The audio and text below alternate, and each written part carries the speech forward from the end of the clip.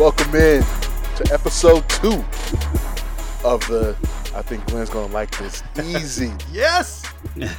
Smoke and the GM podcast. Yes. The name has been finalized. GM1. We caught a lot of, no, I'm not going to call it flack. Support, Glenn, man. Support. Glenn, yes. Glenn got a lot of support for it being easy on social media this past week after episode 1. So, I'm one that listens to the people. So definitely. we're gonna go with easy. That's cool with me. So Easy Smoke and the GM podcast. I'm Ezra McCann, and I'm joined as always by Chicago Public League legend, former Simeon Wolverine and Grambling State University All-SWAC second baseman Brandon Williams, aka Coach Smoke. All right. What's happening? Let's get it. And our NFL draft enthusiast Glenn Morgan. He's the GM. Yes. What's happening? And everything's good, baby. Just let the people know I am a professional observer. That's what I do, baby. Hey, well, let's get started. We don't need to waste any time. And your observations were pretty spot on a lot of topics from last week's episode. Man, hey, there's a reason why we put the before the GM, baby. I'm just saying. Yeah. There's a reason why the the's before the GM. Yeah, I mean, thanks, man. But in all fairness, I think we all were hitting on everything and discussing it exactly how it was happening and how it turned out to be. And I think a lot of that just comes from, I jokingly said professional observer, but that's what we do. We observe, you see patterns, and you call it like you see it. And I think when you speak truth to power, it happens. Yeah, man. It feels good to see things you talk about actually come to. Mm-hmm. When you have no communication with these guys in professional sports. It's like it's a good feeling. Well, before we hit on your big hit, yes, right. Yes, indeed. Let's start with the Bears, and I think the powers that be at Lake Forest were listening in to the podcast last week. Yes, sir. We got some big news last Friday that Matt Nagy was not going to be calling plays. He was going to pass it off to offensive coordinator Bill Lazor, and this was something we talked about that maybe he should do. And I think everyone in the town, they thought maybe this was a way that, we maybe see a change of pace in the offense. Maybe Bill Lazor, who's been around for a while, saw something that maybe Matt Nagy, hasn't been seeing, over the past, 2+ years. Right. I think we were wrong.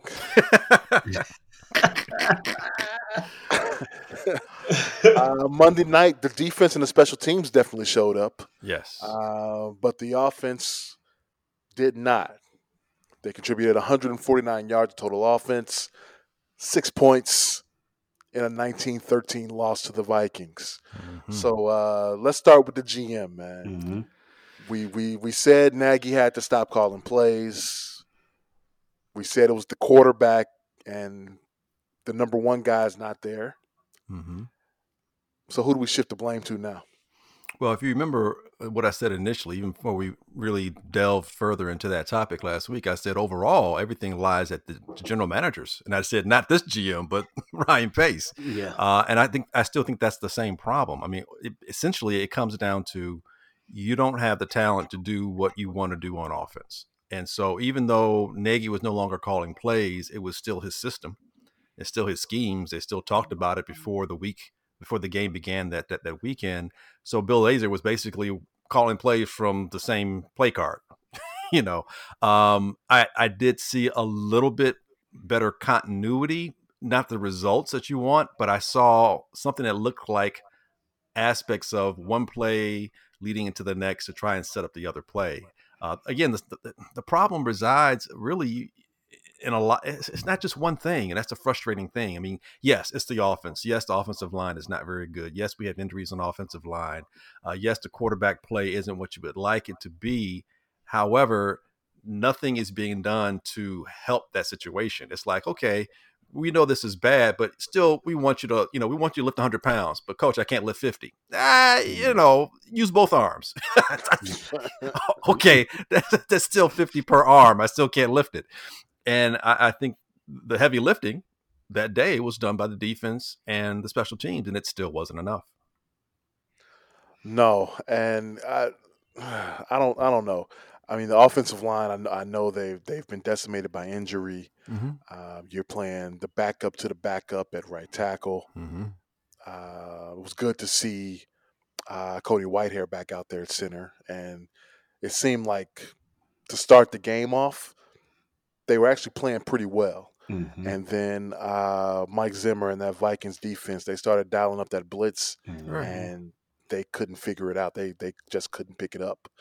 So I mean, I've had time to actually digest this and to settle down because I was a little heated Monday night after that game. I mean, what can you? I mean, you got backups playing on your offensive line, man. I mean, what more can you expect out of that? I thought maybe they could have tried to help those guys out, and they were there were a couple times where they brought in I guess what you would call their heavy package, where they would have two tight ends staying in to block, right? But there wasn't enough of that. I think they got away from the running game. Yes, they always do. Very, very early in that game, and I mean, you look at the stats here. They ran the ball 17 times. Right. Cordell Patterson got 12 of those carries. Octavius Pierce got 3, and Ryan Nall got a carry. Right. Yep.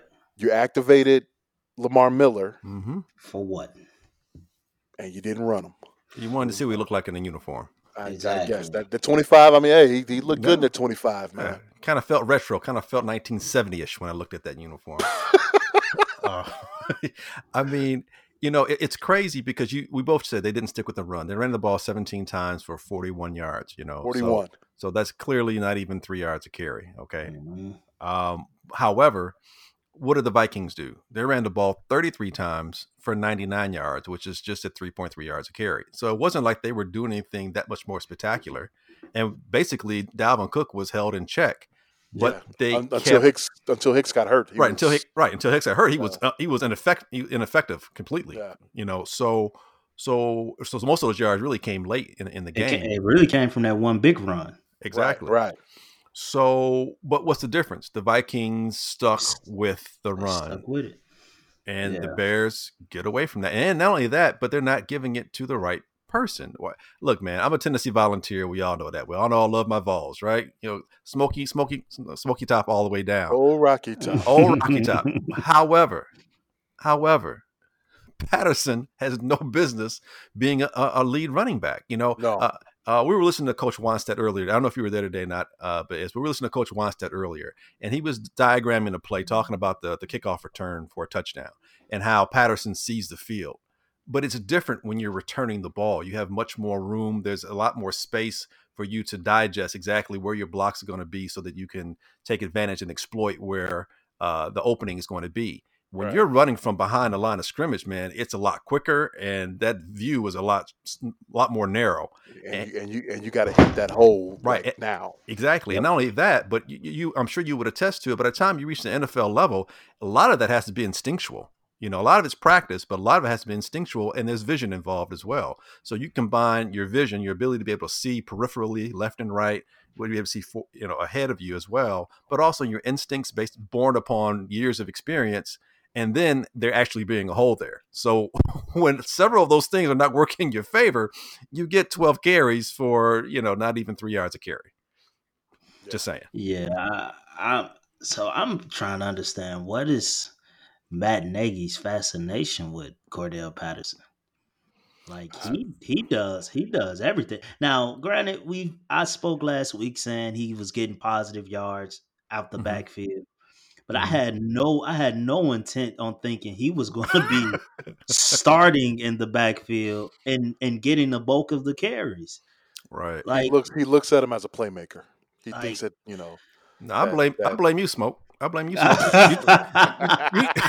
You talked him up. You're like, hey, you talked him up. Nagy was like, yeah, I see the same thing. They were listening. They were listening. Hey, man, it's starting to get real scary. Seem like they really are listening because, like, listening, man. whoa, I said he was getting positive yards, but my excitement going into the week was knowing that Lamar Miller was activated.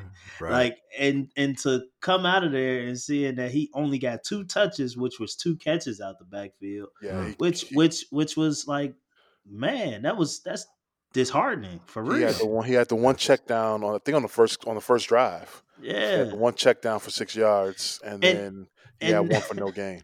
And like I was even expecting more from Ryan Nall this week.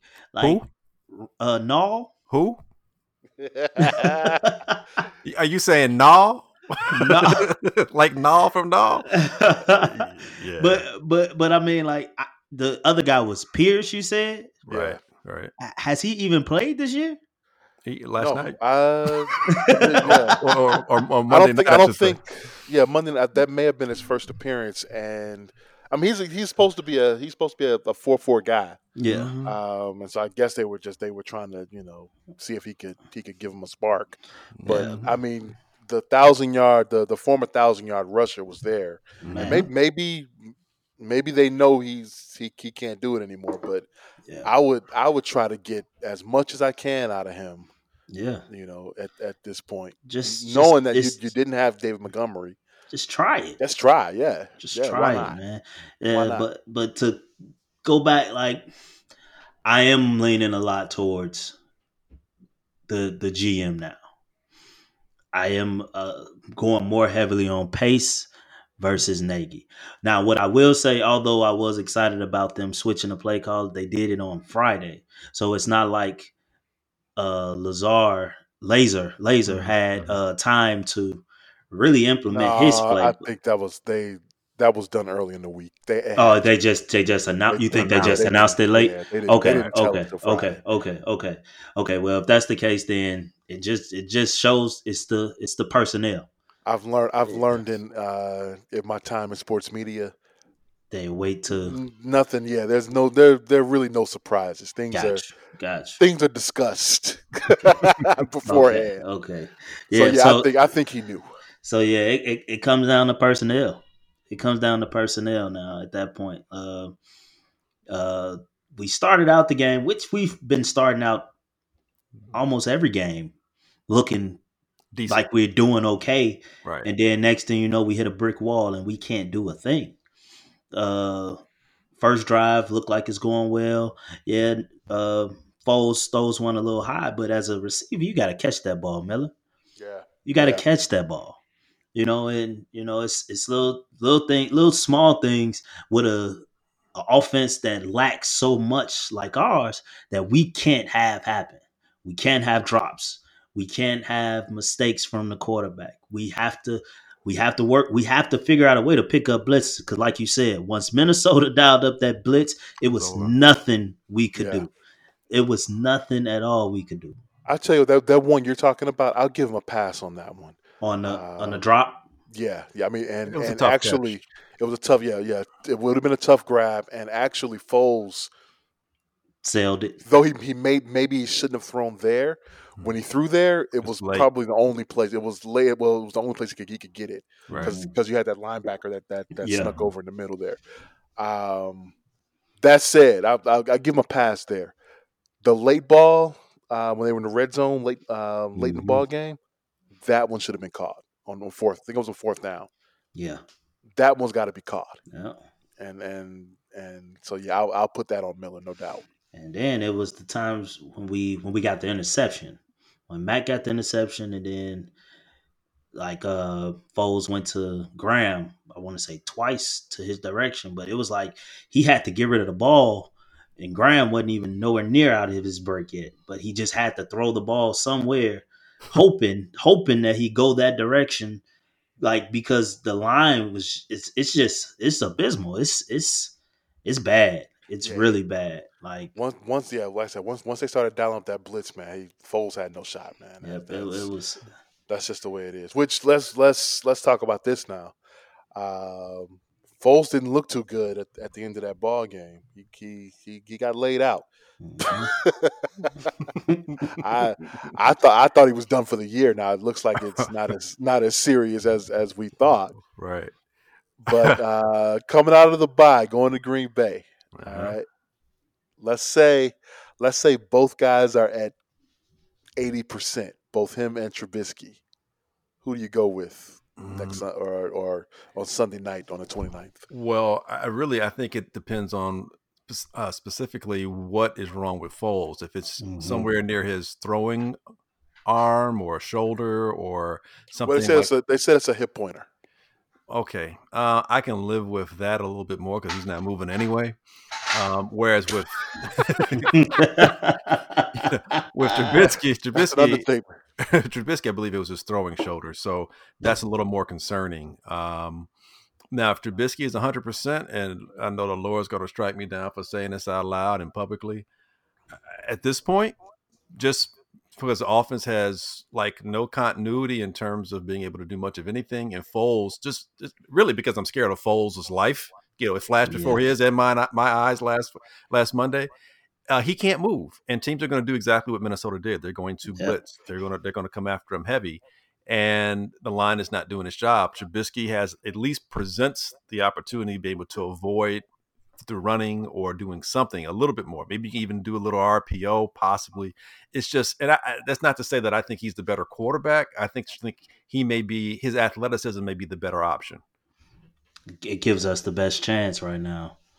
We're kind of putting Foles in danger. Yes, we are. In danger right now. Like it's with a guy with the injury history that he has on top of that. Like exactly. It was shocking. It's been shocking to me that he lasted this long without getting an injury. Like it's been a shocker with the punishment he's been taking. Yes, it's been shocking. And I had said early on, I was one that was saying, once we go away from Mitch, we have to stay away from him no matter what.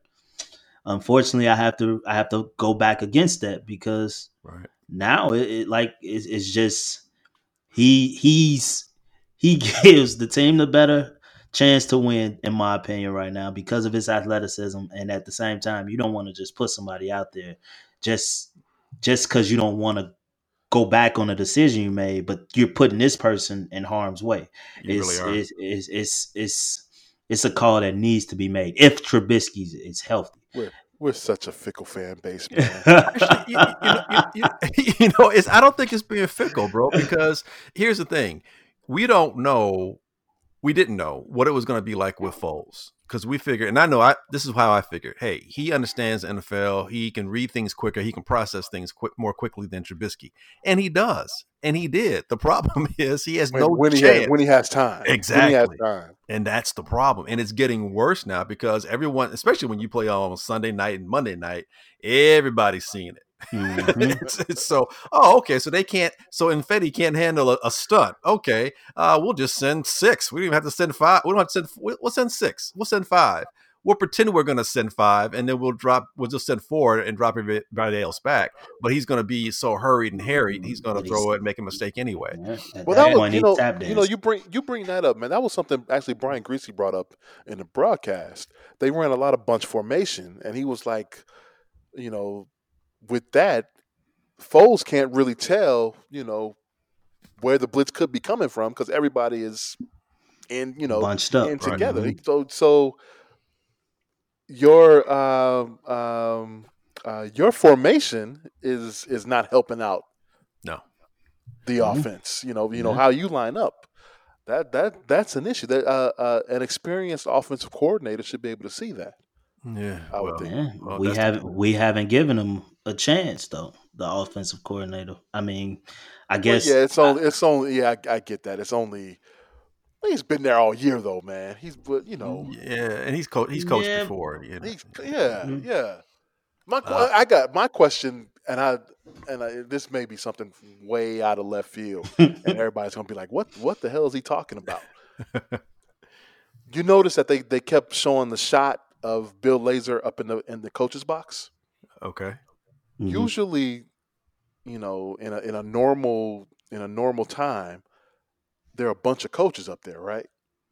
Okay, so non-COVID time, I get you. Okay, Yeah. In COVID time, it looked like he was the only one up there.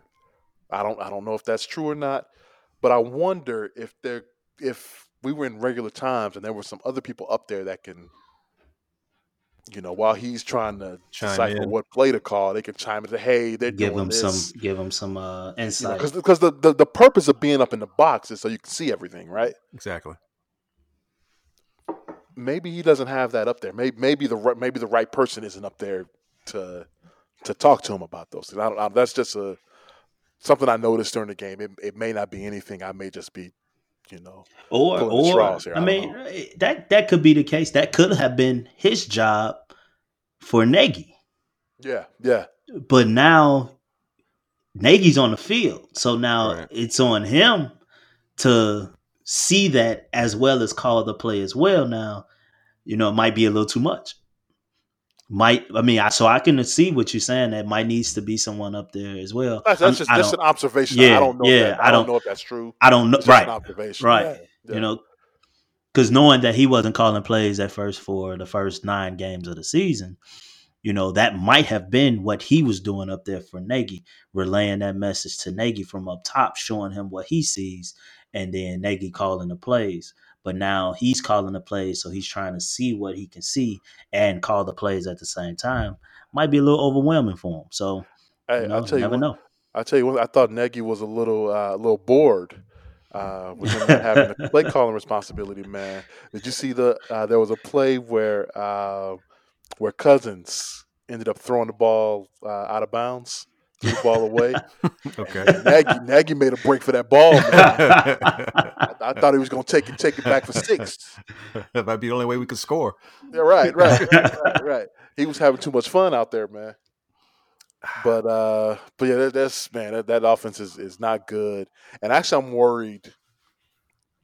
Now, and I think Glenn, we talked about this a while back, and you thought because of the culture in that locker room, and Matt Nagy is a big part of the reason of this culture. Mm-hmm. If you think about, will there become a time when there's division in this locker room because the offense isn't pulling enough of their weight? I could see that coming, man, because that's just unacceptable, man. To score 6 points in a ball game, you can't do that. It's interesting you say that, man, because generally speaking, we've seen that happen so many times, not just in Chicago, but other teams where one side of the ball is so much better than the other, and there's that division in the locker room that you alluded to. And for some reason, it's just weird to me. I don't feel that so much. Because I think the head coach is the offensive coordinator, and I see a lot of the blame not being directed at the players, but at the coaching staff, and I think indirectly the general manager who got these players. It's like the example I gave you before, or I was saying to someone recently. Chris Webber once commented, hey, sometimes when a guy's a number 1 pick in the draft, people get upset when they see that he's not as good as they thought he would be, and they really come down on the player. He's like, don't come down on the player. He's doing the best he can. Blame the guy that picked him. Blame the guy that said he's number 1. We all knew he wasn't number 1 talent. Right. Blame the guy that said he was. And I think that's what we're seeing play out here. Ryan Pace is made this offensively. This is his construct. He's been here way long enough for anything that was here prior to him being here to have been gone and no longer be here. So this is his baby. And it just looks like a pile of poo-poo. I mean, it just looks like a pile of crap. I mean, it's just, throw the baby out with the diaper with this one, because it's just not good. And it is becoming more and more painfully aware and obvious. And you can just ask Foles. It became even more painfully obvious to him when he got carted off the field Monday night. This is not working. I think Foles is okay. I think he said, you know what? No, I'm going to stay down here. Kind of like Cuba Gooding and the Jerry Maguire movie. I'm just going to stay down there for a little bit longer. I'm going to enjoy this. Let me enjoy this. But he's like, I'm going to stay until somebody gets me out. He's like, because there's no way I'm going back out there. No, hell no. Hell to the no. I'm not going back out there. Because when they run off, he's like, he was having a conversation conversation. He's like, yeah, man, no, yeah, I'll see you guys at work. Man, right, man. He ain't had to do that to Tyler Bray though, man. He did not have to do that to him. Leave my Tennessee Volunteers alone, man. Oh man. Bottle, I'm sorry. I know he's a volunteer. Why is he here? Dude, you know what? I was telling one of the guys this the other day. I said, don't forget, he came from Kansas City with Nagy, so he's been here. He's been immersed in Nagy's offense longer than anybody. You know who he reminds me of, and I tend to always go back to the Lovey years. I think because I love that time. It was good to be a Bears fan for a few of those years. Yeah, he reminds me of Jonathan Quinn. Remember him? I do. Yeah, Jonathan Quinn or Stenstrom's like the same guy, but yeah. So Quinn came over from the Chiefs with Tate. Who was John Tate, right? Yeah, yes. Yeah, the left tackle. Wait, what was it? No. Who's the offensive coordinator? The guy that came over Lovey's first year. Right. Oh God, I know what you're talking about. I'm struggling right now, but yeah, I know what you mean. That forget guy. His name now. He came over from Kansas City. Brutal. And so the Bears ended up having their usual quarterback issues, and the backup he brought was Jonathan Quinn. And Quinn had been with the Chiefs for like 7 years. He was, career back. He knows the offense. And then he actually got in the game, and he is probably the worst quarterback I've seen start for the Bears ever. It was just, man, brutal. That Thanksgiving game in Dallas in 2004 was probably, oh my goodness. That was the worst Thanksgiving ever. Man, we probably should have kept Chase, man. Oh my goodness. No. Not to get on your volunteer. I'm sorry, man, but there has to be another guy they can bring in as a third stringer. Because man, a couple of those. Well, he only threw 2 passes. They both were. Oh man, that's terrible. No, he threw 3. He actually completed 1. I'm sorry. Well, it looked like they said they are working out Deshaun Kaiser. I did see that. I don't know if I want that either, though. Yeah. Terry Shea. You talking about Terry Shea? Terry Shea, yes. Yeah. Yes. I had to think about it for a moment. Yeah, Terry Shea. Yes. Bringing in Kaiser, you know what that means? What's that? Bringing in somebody that can run. Yeah, that's Run for your life. that's all that means. That's all that means. Yeah, that's all that means, man. When the protection breaks down, and it will. Give yourself 2 seconds and take off. Give yourself 2 seconds and take off. Man. I feel that. Terry, man, Glenn, you remember this? He came on a show after he got fired by the Bears. Basically, like trying to get sympathy. Right. Like, really, dude? Did you see your offense this year? Come on, guy. Yeah, that was. But I'm glad we got a bye, man. We can actually enjoy our Thanksgiving, not worry about a loss. Right. And just enjoy it, man. Enjoy the week. And hopefully they can figure things out up at Hallis Hall in time for their Sunday night battle with Green Bay. Dude, just think. I'm sorry, man. You took me back. Just think about Jonathan Quinn. We also had Craig Krenzel, I believe. Yeah. And I said Stenstrom, but I meant Chad Hutchinson. I think it was Chad Hutchinson. Chad Hutchinson was there. Well, Steve Stenstrom was a Bear. You're right. He was. I think he was before those guys. It was all the same guy. Yeah, it's just brutal. Moses Moreno.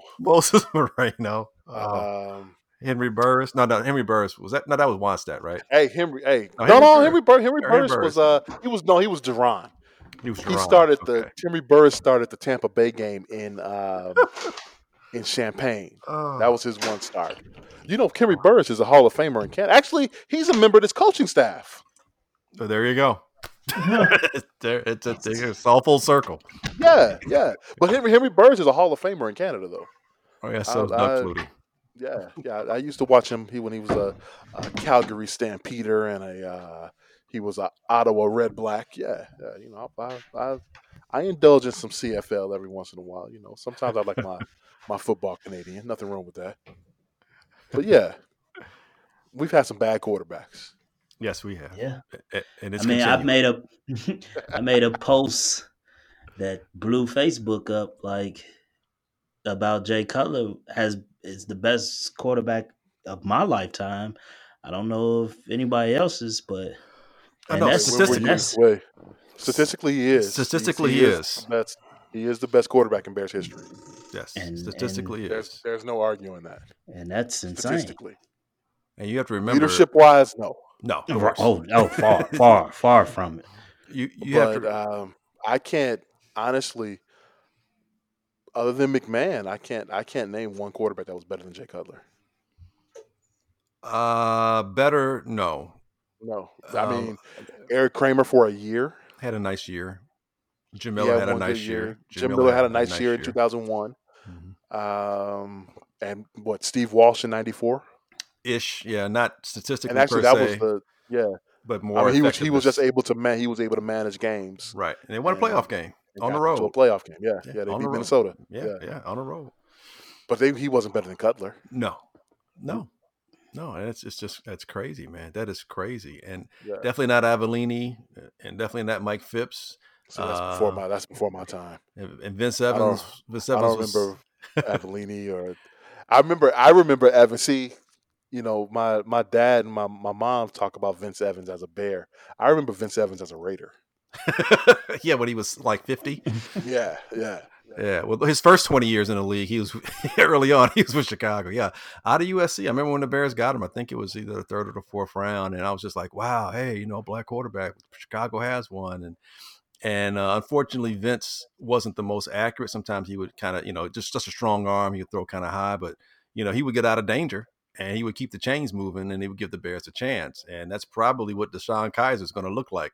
A modern day Vince Evans running for his life, Hey, trying to hey, move the good chains if he gets a chance. If good he gets luck a to him, man. chance. Vince Evans had a If long career, man.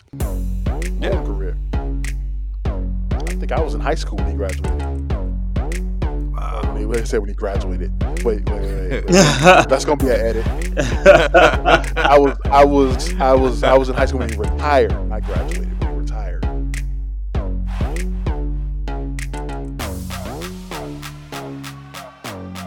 All right, the NBA draft was held last night, and our own GM What? predicted the Bulls would take Patrick Williams, What? and I guess the Bulls brass was listening too.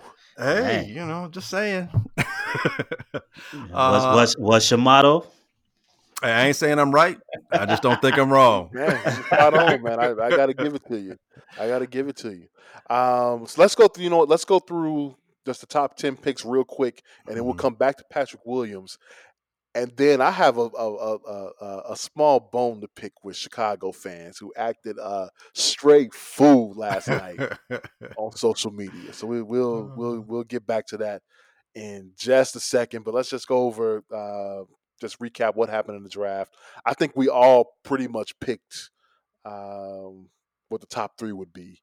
Mhm. Anthony Edwards went to Minnesota #1. That made sense. James Wiseman goes to Golden State. Now here's a question with this. Word out of the Bay Area is that Klay Thompson has a torn Achilles and will miss the 2021 season. Do they stick with this plan here or with this current iteration of this team, or do you go ahead and blow it up at this point?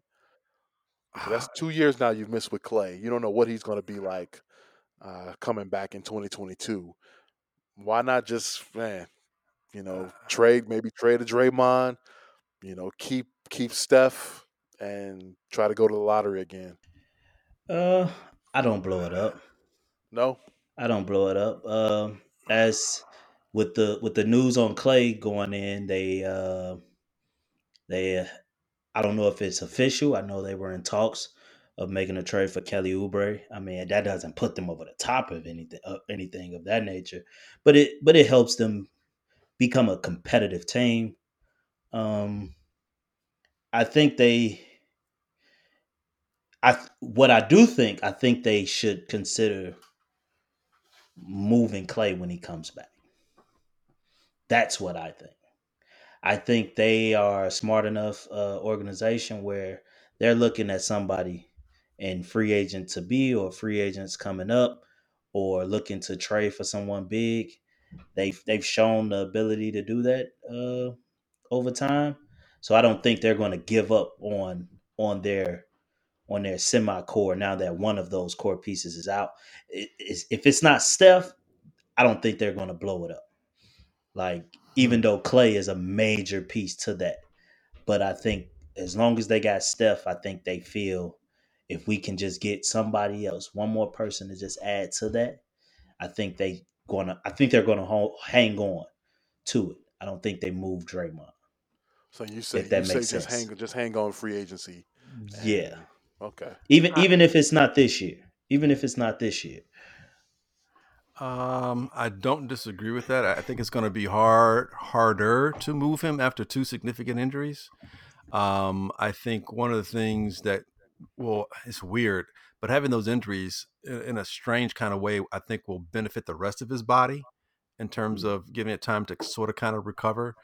He's played a lot of basketball, going to back to back to back championships and a lot of playoff games. 5 in a row. Yeah, so this will give his entire body more of an opportunity to rest from the rigors of a basketball season. Although, again, two significant injuries, but You're talking about a right, torn ACL in the left and now Achilles. torn Achilles on the right now. But that being said, one of the things that really made him such an effective player, aside from his ability to score and just score, in bunches, is he's a very good defender. I think that's the part of his game that's going to suffer extremely. Or extremely suffer because the lateral quickness will be gone. That explosiveness, so to speak, will be gone. He won't be dunking, I don't think, anytime soon, if at all. But that offense and some of the players around him and his ability to shoot, I don't think that's gonna diminish. And I think he can still be effective, but in a more limited role. I think having and the names escape me. I'm sorry. The brother from Minnesota they got in the trade, Wiggins. Right, having Wiggins can provide that athleticism that is going to be missing from Clay, and having Wiseman is really going to help them out defensively. And the one thing I think no one really talks about, at least not nationally, maybe locally they do, but nationally, no one talks about just how very good their defense has been and how their defense really helps to get their offense on track and going, and that they're a much better defensive team than anyone really realizes. Having Wiseman is just going to accentuate that even more, and his athleticism can also help him getting up and down the field. They'll just have to score differently, and I think they have enough of a cerebral outlook on things with their organization, from the GM to the head coach, that they can find ways to win and ways that weren't the ones that we were used to, which can make them an even much more difficult team to assess down the line. So, a long way to say, I think they stay the course. And I think they have to because everyone knows about the injury, so it's going to be harder to move him along. Now, go ahead, man. Go ahead. I was going to ask GM, what do you think about his mental state? Going off of ACL, then you're excited, looking like you about to come back, and then tear your Achilles. Clay, man, he benefits from his dad having been in the NBA. He comes from an athletic family.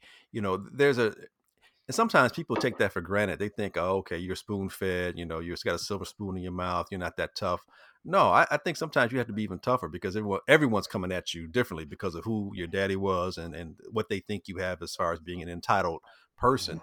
And Clay has a certain toughness. He doesn't, he's not a braggadocio type kind of guy. He's not all in your face, but I think he's a tough dude. So yeah, initially, certainly he's going to be distraught, but I think his mental toughness is there, and I think he'll come back. And I think if anything else, I think he's going to be even more determined to prove everybody wrong. I think he's built from that kind of metal. So I think in the long run, and by long run I mean by the time he's healthy to play again, mentally I think he'll be ready. I think the part that's going to be difficult for him to contend with or deal with is he may have to be in a bit more of a limited role, not in the same vein that he was before. I think that might be the tough part to deal with, not the injury, but dealing with my role in the team. I think that's the part where the adjustment's going to come from. I feel that 100%. Well, I hope he's going to be okay and comes back stronger than ever in 2022. Because man, that dude can play, man. Yes, sir. That dude can play. Sucks. I remember that game. Sucks. He came to Chicago and put up 14 threes on us. Boy, that was a show. Yep. But But yeah, so Golden State takes Wiseman. Mm-hmm. LaMelo Ball goes 3 to the Charlotte Hornets, which I was sort of, I don't know, just maybe just for the ball effect. I was hoping he would sneak down the floor. Right. But Patrick Williams goes 4, and I'm gonna Yes. come back to Patrick Williams. Come back to that. Isaac Okoro goes 5 to Cleveland. Onyeka Okongwu from USC, big boy, strong down in the paint, goes to Atlanta at 6. Killian Hayes, who played some pro ball in France, goes 7 to the Pistons. Right. Obi Toppin from Dayton goes 8 to the Knicks. I was really, this goes back to COVID, man. I was really looking forward to seeing what he was going to do in the tournament. Yeah, same here. Because they were on a roll, and I just wanted to see, was he really that dude? But I guess we'll see now in New York, see if he can live up to that.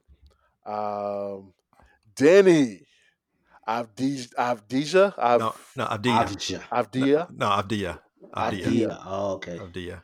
Avdia goes not. I thought the Bulls were going to take him, but he slipped down to 9 to Washington, and then Jalen Smith goes 10 out of Maryland. Big boy, right? Out of Maryland. So now let's get back. The Bulls take Patrick Williams at 4, and as soon as this pick comes down. Chicago Twitter. Oh my God. You guys are ridiculous. Ridiculous, man. Who is this guy? Which is fine. Okay, I'll give you that. Okay. But then you got the guy, he came off the bench. He only averaged 9 points a game. Yeah. Right. None of you guys have ever watched Florida State basketball. Exactly. So you don't know who this kid is. None of y'all watch. And if you tell me you do, you're lying. Yep. I know y'all. Yep. Because nobody watches Florida State basketball. Hell, nobody watches college basketball, regular season college basketball. Nobody watches. Okay, I do. Okay, yeah. I mean, not in Chicago. You know why I know? Because ratings for college basketball in the regular season are not all that great, man. They're not. They really aren't. They're not great at all. And, here, I'm gonna give you. I got just a couple stats here. All right. Can you guess who the top 5 markets that watch college basketball in this country are? Indiana or Indianapolis? No, not in the top 5. North Carolina. Really? Yes. Okay. There are two North Carolina markets in the top 5. Kentucky. Raleigh Durham is 3rd, and Greensboro is 4th. Okay. Kentucky.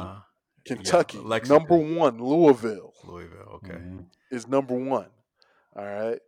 Kansas. We're missing. Kansas City is 2 because of the Jayhawks. Right. So that's 4 we have, right? You have 4. What's number 2? Glenn, you should know this. I should. You should know this. Michigan. Close. Not Michigan? Not Michigan. No. Oh, he said Memphis. Close. I feel so much pressure. West of the Mississippi or east of the Mississippi? That would be west of the Mississippi.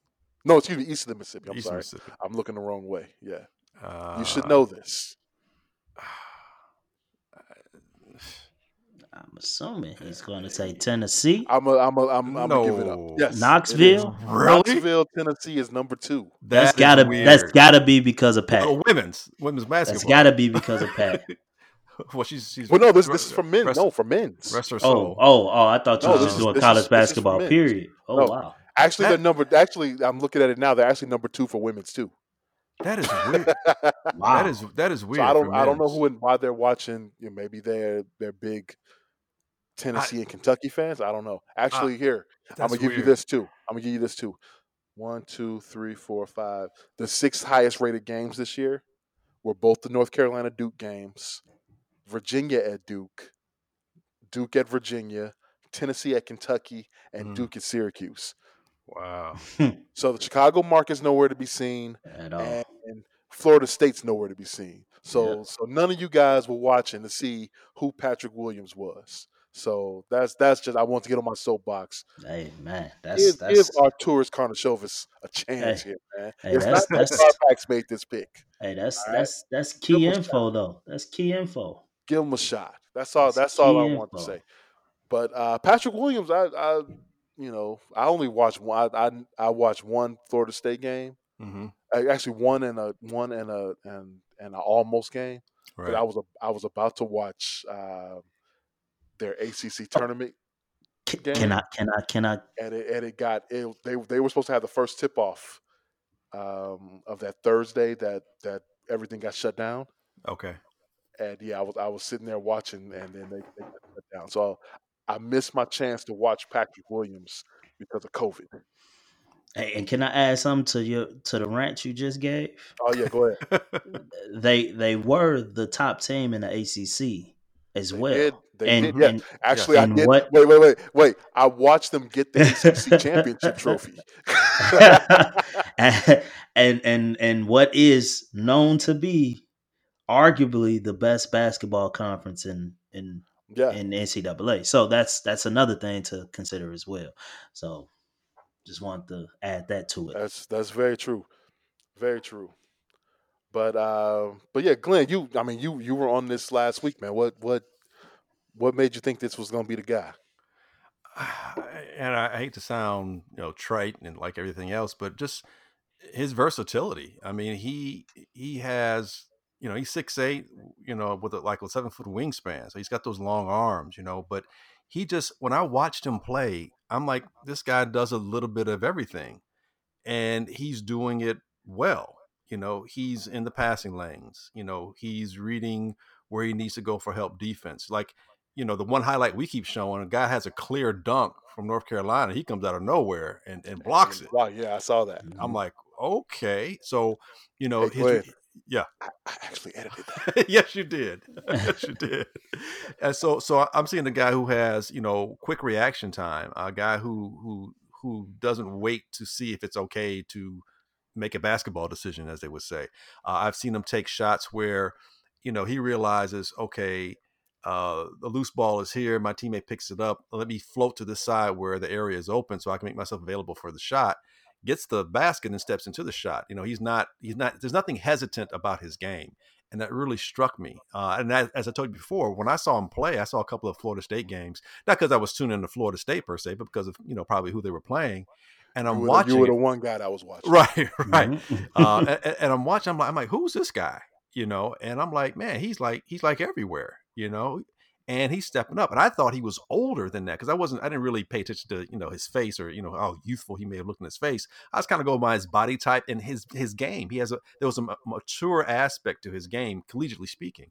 And I was just like, man, this dude's nice. I wonder, blah blah blah. And I'm like, man, he's everywhere. And so when I see that he's in the draft and did a little bit of looking at some other games that he played in and whatnot, I'm like, dude, this guy. And I'm not saying he's Scottie Pippen. I'm not going there with that, but I'm saying in terms of what he avails himself, in terms of opportunities to be on the court and help the team. He's going to get some tick because he's that kind of guy. And I know we were hearing some talk yesterday that, there's a little Jimmy Butler to his game. And I understand what they mean by that. That's a guy who's going to do whatever it takes to be on the court. He's going to win. He's not going to complain. He's going to put in the work. And he's the kind of person he's going to earn your respect. And guys are going to want to play with him because he's the kind of guy that, hey, he'll pass me the rock when it's open. He'll cover my back if I, miss an assignment defensively. And those are a lot of the things that I saw. And I'm like, that's what this team needs. They need somebody who can get out there on the perimeter and defend. They need somebody who can run the floor, take the ball and go to the cup, make an emphatic dunk, or someone who's going to be able to help on a block or on a rebound, or someone who gets the rebound and can lead the break or at least get the break started. So those are the things that I saw, and I'm like, this team could definitely use that. And so I just felt like, man, he would be a nice fit, because he brings athletically what Denny does not. And I think that's a big difference when you're talking about at an NBA level and you have to compete against these teams and it's such a perimeter oriented game in the NBA. You've got to be able to defend that perimeter. You've got to be able to be versatile, and it speaks to his skill set. Hey, and just want to say something to Chicago, to all our listeners. That is a guy who actually watched this kid play. Okay, like nobody can say, as Easy said, stop acting like y'all saw this guy play. You just heard from someone who actually saw him play. Now, this for me, initially when the call was made, I was down. I was down because I had three guys in mind. I just knew they were going to go after either Wiseman, LaMelo, hopefully, or Denny. I just thought they would. Now I will say, after I calmed down and remembered what you talked about last week, I'm like, man, this could really work. And on my end, I didn't see this kid play. Like, and then listening to you now, knowing that we really do have a very finesse soft lineup. Marketing is soft. Wendell Carter Jr. is soft. Levine is a. You don't think so? You don't think Wendell Carter? I think Wendell gets compromised because everybody else doesn't do their job defensively. He gets compromised, and he's out there just, I got to cover the perimeter on defensively. I got to get back and cover the rim defensively, and that's 2 fouls, in the first 7-8 minutes of the game, and now he's out the game. And what you say as being soft is him actually having to play tentatively now because I can't get that third foul in the first half. Got you. But bringing this guy in and just looking at his physique, it's like, whoa, man, this guy's chiseled. He's chiseled, man, and he's only 19. Right, he's still growing. Like, he's only 19. Like, I don't think people realize that when they talk about where he came off the bench. He was a freshman. He was a freshman coming off the bench, on a team that goes like 11, 12 deep. Exactly. And he was only averaging 3 points behind the leading scorer. Yeah. The leading scorer was averaging 12. He was averaging 9. On the number one team in the ACC. On the number one team in the ACC. Like, and that's what I'm telling people. They like, but I'm like, well, Marvin Williams was number 2, but that team won a national championship. Okay, brings me to my next point. The fact that there was no postseason, that kind of killed a lot of the hype to this draft. True. Yeah, postseason killed because that's when everyone watches back. Exactly. That's when everyone watches it. That's when everyone watches. Yeah, great point. That was the thing that came to mind when everyone was judging this guy, and then I bring up a Marvin Williams, and then I bring up a Devin Booker, and they like, but these guys was on, but no, they had a postseason that you were able to tune in. Now, granted, North Carolina and Kentucky are teams that everyone tuned in to watch. But Florida State was the best team in what is known to be the best college basketball conference in America. Nobody was watching Florida State Clemson in January. And no one was watching. No one was watching. So we have people that's prejudgmental on them and never even seen the kid play. You looking at highlights, everybody talking about, oh man, all I saw in his highlights was him dunking. Man, if you look at these YouTube videos of these high school kids that y'all put on these pedestals, that's all they do. That's partially my fault. I I'm sorry.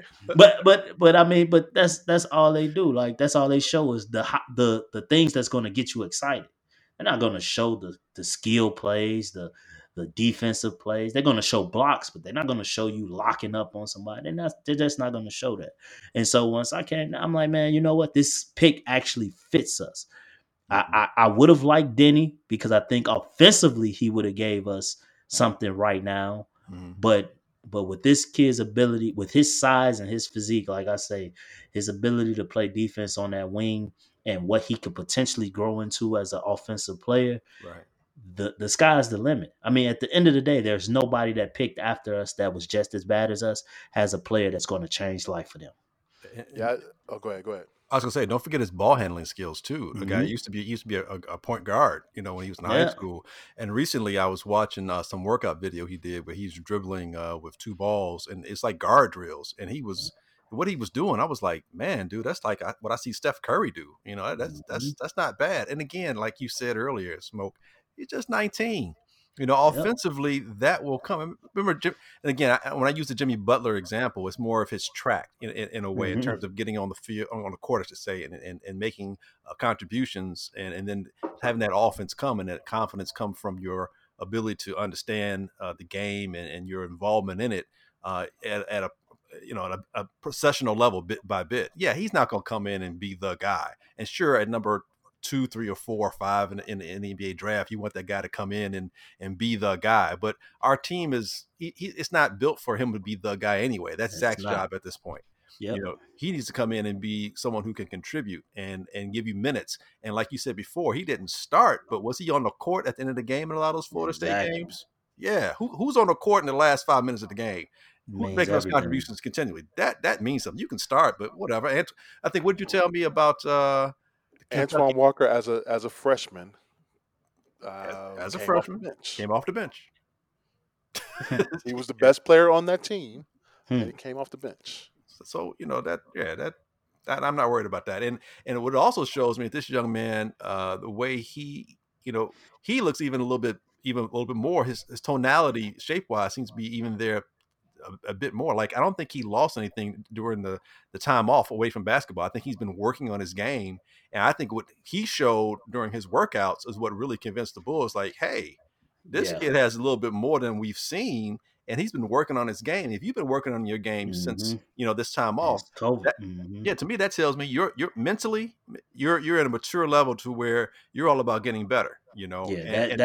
That's true. That tells me everything, because he skyrocketed up the board. Like, every day his name was going up, like every day. So it was like, this kid definitely didn't sit back and just take for granted that he put his name in the draft. He worked. And it says a lot. Like you said, it says a lot. Did you guys see any steals in this draft, do you think? That's a good question. That's a great question. It's hard to tell, obviously, especially nowadays. We don't get to see these kids play, or these young men play very much. Either they're coming from overseas or they play 1 year, in college. It's hard to tell. But with that being said, I'm kind of wondering if Denny going to the team he's going to, Denny going to 9, going to Washington, might help them out. I don't know what they're going to do with Wall coming back and Beal, but I think his skill set, he doesn't have to have the ball to be effective offensively. He can be that third or fourth option, especially starting out, but I think he knows where to move on the court. So I think he can work and move around, those two stars. I think it give the Wizards a little bit of offensive, a little more of an option offensively than what they've been used to. So they don't necessarily always have to depend. Maybe down the stretch, clearly you go to Wall and Beal, but during the game, especially when the second unit's in there, I think he can make a difference there. And in a conference like the East, although it's gotten better, it's still not as good as the West, and there's still a lot of teams that are like still kind of figuring out who they are and what their identity is as a team. I think with two stars like Wall and Beal, especially if they can coexist again, someone like Denny can benefit from that, and the Wizards as a team overall could. Mine is Tyrese Halliburton. Okay. He went 12 to Sacramento. To the Kings. Yeah.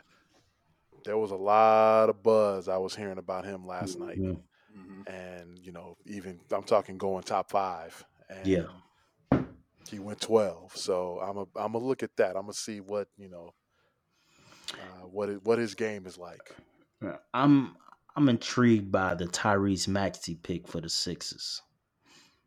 I'm intrigued by it. I don't know if it's necessarily gonna be a steal, but I'm intrigued by it. Why are you intrigued? Because what intrigues you about it? So, granted, knowing that Ben Simmons is the point guard, and I think they'd be fools to move him, but they have always talked about it. Like, there's always been talk within the media. Will they move one of those guys? And I also think he can be a very good backup to Simmons. And this is a team that's sort of in where they can compete now. If Doc goes over there and he can get Embiid and Simmons, he can figure those guys out to where they can make this thing happen together. With this kid coming off the bench, he's pretty athletic. He can shoot the ball a little bit. Coming off the bench, I think he can really help them. Like being with the team he's on. being that team is a team that's pretty close, pretty on the cusp of of making some noise. Not necessarily will they, but they have the potential to. And so that's why I think he's intriguing. I'm not too I'm not really sure on the steal. This draft to me was pretty weak, but I Right. think that I like I said earlier, I really think that came down a lot to the fact that COVID just shut everything down, Yeah, and it you did. couldn't really see these guys when you were going to be watching them play.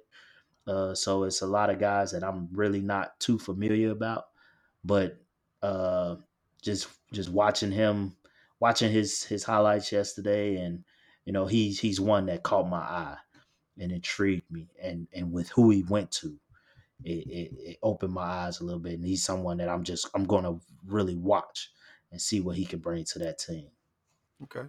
All right. Well, the draft is done, and free agency starts tomorrow. tomorrow. Yep. Or wait, today, if you're listening to this podcast now. Well, yeah, yeah. It drops Friday. So yeah. So we'll have some more NBA news coming soon.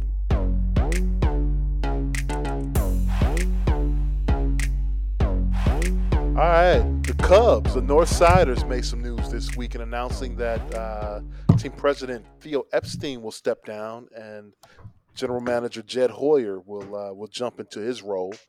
Theo, of course, came to the Cubs in 2011 after a successful stint in Boston. He helped kill the curse of the Bambino. Won 2 World Series in Boston, then came over to the Cubs and killed the curse of the Billy Goat, helping put together the team that won the World Series in 2016, ending a 108-year drought. So man, it sucks that he's leaving. Now I'm not. Let me put out there, I'm not a Cubs fan, but I respect greatness, man. Yeah. He's done that. Where do you think he stands in the rankings of front office guys in Chicago history? Wow, Chicago Go. history. Yeah, Yeah, it's hard to say he isn't. I think he's probably right behind Jerry Reinsdorf. I'm sorry, that's more of an owner. I take that back. Jerry Krause. Right. You said Krause. no. I was well, thinking. no, I was. you could put. I mean, I was Reinsdorf de is facto. heavily, yeah, but he's heavily Right. involved in his team. So I Right. wouldn't. I was thinking. I was thinking overall, like winner. And when you said front office, I took everything in totality. I didn't just think GM. Oh, okay. So that's kind of why I said the Jerry Reinsdorf thing. But as far as general managers go, man, I had to agree with you. He's number one because he did the impossible. And Twice. right, Twice. right, and I'm thinking from Chicago's perspective because you asked, in terms of Chicago history, where does that place him? Well, yeah. Well, no, Um, once in Chicago. Now you did the. Yeah, well, you're right. I was I was You put speaking on the Boston in there. impossible. You're Right. right. Yep. right, Yep. You're right. Yep. but in terms of Chicago, it's baseball is very difficult to. They're all difficult. Don't get me wrong, but baseball, so many variables. I Yeah, mean, the best team doesn't always win in baseball. exactly. And you're talking from dimensions of a baseball stadium, the variable being different to the wind, to how the grass is cut, to your players, to language barriers, to the pitcher of the day. I mean, there's so many variables in baseball. It's difficult to have some type of consistency. He didn't just win in 2016 and that was it. I mean, they were averaging 93, 92, 93 wins a game for several years. Five Right. straight Since what, playoffs. like Right. 2013 or 2014 is when they 15. started. 15 was when they. 15. Yeah. 2015, yes. So 15 is when they won, or no, 16 is when they won. 16 when they won. 15 they got to the NLCS. Right. They That was lost to they. the Mets. Okay. Yeah. Right. So they So won 15, 16, 17, 18, 19. Got it. Right. So No, no, they didn't make the playoffs in 19. Right. right. They didn't make the playoffs in 19. But So I 5 mean, out of 6. right. I mean, but very consistent, and he he did it more or less with the players that he was able to bring in. It wasn't like a whole lot of free agents. It was more so either players through trades and development of the players that were through their own system. No, the only real free agents he brought in Lester. He Pitcher, brought in a pitcher. he brought in Hayward. Right, the pitcher we have And now, he brought in and Chapman. and Yu Darvish, yeah, Darvish, right. He brought in Chapman. But I'm saying for the World Series team though, right? Yeah, no, exactly. He brought Lester, Hayward, and the utility guy, Zobrist. Right. So, but as far as GMs, I mean, Jim Finks is up there for me with how he constructed those Bears teams in the late '80s. But I mean, Jerry Krause. Actually, you know what, dude? A lot of people don't like Crumbs. That's the disparaging nickname that he was given by Bear or Bulls players. But Jerry Krause arguably might still be the best general manager. Arguably, won 6 titles. Well, not just 6, but it was 2 different teams. Outside of Scotty and Michael, it was 2 completely different teams. And you had 2 3-peats. Not like you won one every other year like the Spurs. You won them in bunches. You had 2 3-peats. And you had you had different coaches that you used. I know Collins wasn't there, when they started winning championships, but he was there when the Bulls started becoming a playoff threat. So, and to go from a really good coach to someone that ends up becoming arguably the second greatest coach, or maybe even the greatest coach in NBA history, that's saying something. You have an eye for talent, and I know it's a long answer to your question, but I think Theo he's arguably the GOAT as far as general managers, Chicago wise go. But I think his legacy is going to be like what you said, Smoke. He won 2 in Boston and 1 here, and he's like the curse breaker, if you ask me. Like, if he goes to the Hall of Fame as a general manager, they used to have a little plaque of his name says the curse breaker. Over 194 years of curse breaking done by this guy here. I wonder what's the next. He seems to be a guy that he needs to be challenged. Right? Oh, that brings. That I gotta take. I gotta take. Am I leading you to that? See, this is wait. This isn't even planned. I just happened to throw that out there. Okay, you ready for it? Go for it, man. So one of my boys, he's a Cubs fan, diehard Cubs fan, and he brought this to my attention. He brought this to me. What you saying? You think Theo needs to be challenged, like? And then we talking about Chicago. What do you guys think of Theo being the GM of the Chicago Bears? Do we worry about the fact that he might not have a football background? Yes. Or that's a big thing. Okay. Yes. Okay. Yeah, I would say no, because I don't think he. I could. Well, no. You know what? I'm thinking about this. It's some. It was something to think about. Not as a general manager, but as sort of. And this is me thinking. Sort of a John McDonough type. So president of operations. Yeah. He just oversees everything. He brings in a general manager that knows the. I can't argue that, man. So you're saying more as an overseer, not so much of getting the overall operations. He takes over for what Ted Phillips is doing right now. Somebody, please. So I could I think I could see more of what you're saying is because I'm sure in the world he's in, he knows some football minds, and and he probably I'm gonna assume he knows some football minds and some people that he has good trust in and things of that nature. Like I can probably see that. I wasn't too sure about it. It was something someone brought to me. Like, he and his reasoning was what GM said, the curse breaker. He's the curse breaker. Let's see if he can break the curse in another sport. It threw me off, but it was like, I can't see it. That's not going to happen. Yeah, I don't think it happens. There's no way that'll happen. But as a front office manager, I can't argue that. I He clearly knows what he's doing. yes. I can't. Yeah, I can't. I'll say I can't this. argue that. Interesting, and but what you also said as well is as far as him needing a challenge, I see him more as moving towards the commissioner, be more of a commissioner for Major League Baseball. Ooh, ooh. I can see that, and he has Boston. He's got that market behind him. He's got that history. He's got that kind of caveat behind him with Boston and the Bull. Excuse me, the Cubs as far as being a person who won multiple championships with two historic franchises. You got the Chicago market, and you've got the East. I'll just say the East Coast market, because when you're Boston Red Sox, you've also basically dealing with the New York Yankees. They're so intertwined. I would not be shocked if he is a future commissioner. I know he has relationships, but I don't know that if he was on good standing with Boston's ownership group when he left there. With what's his name, John Williams. Right. I don't know if they were in good standing.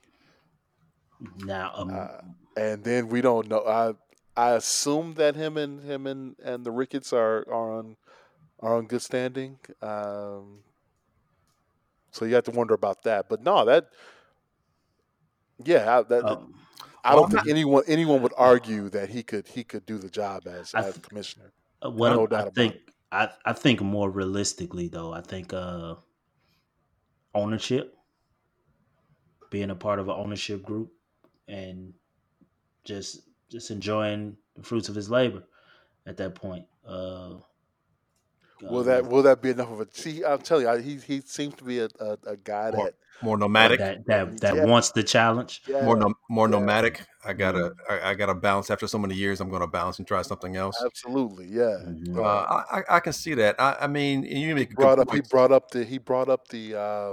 I don't know if you guys saw his. I guess he sent a memo out before the news came out that he was going to resign. He sent a memo to I guess all the employees of the Cubs and said, hey, I'm leaving the team. And he brought up Bill Walsh, and Bill Walsh said that he once said that